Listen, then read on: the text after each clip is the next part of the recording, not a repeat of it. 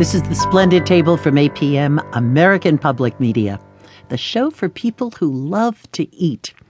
I'm Lynne Rossetto Kasper. Our show is supported by Niman Ranch, providing sustainably and humanely raised all-natural meats from small U.S. family-owned farms, available at specialty retailers and restaurants nationwide. Learn more at NimanRanch.com.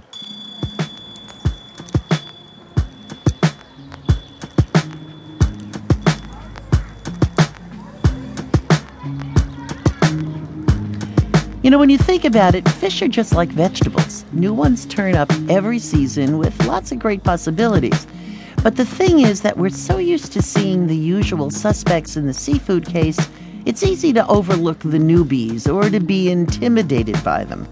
Well, former chef Barton Seaver has been cooking from the sea since he was a little kid.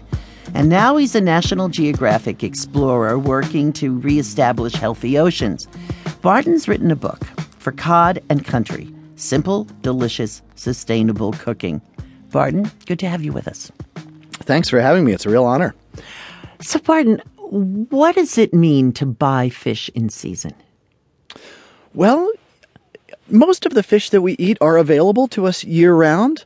However, just like vegetables, each fish has a season in which it is the most plump, flavorful, juicy, most available, cheapest. And that's something that we've largely forgotten about seafood. But it's something that is worth celebrating. Just as much as the first strawberry of spring or asparagus, so too is that first plump, rich salmon coming back up into the streams. It's worth celebrating.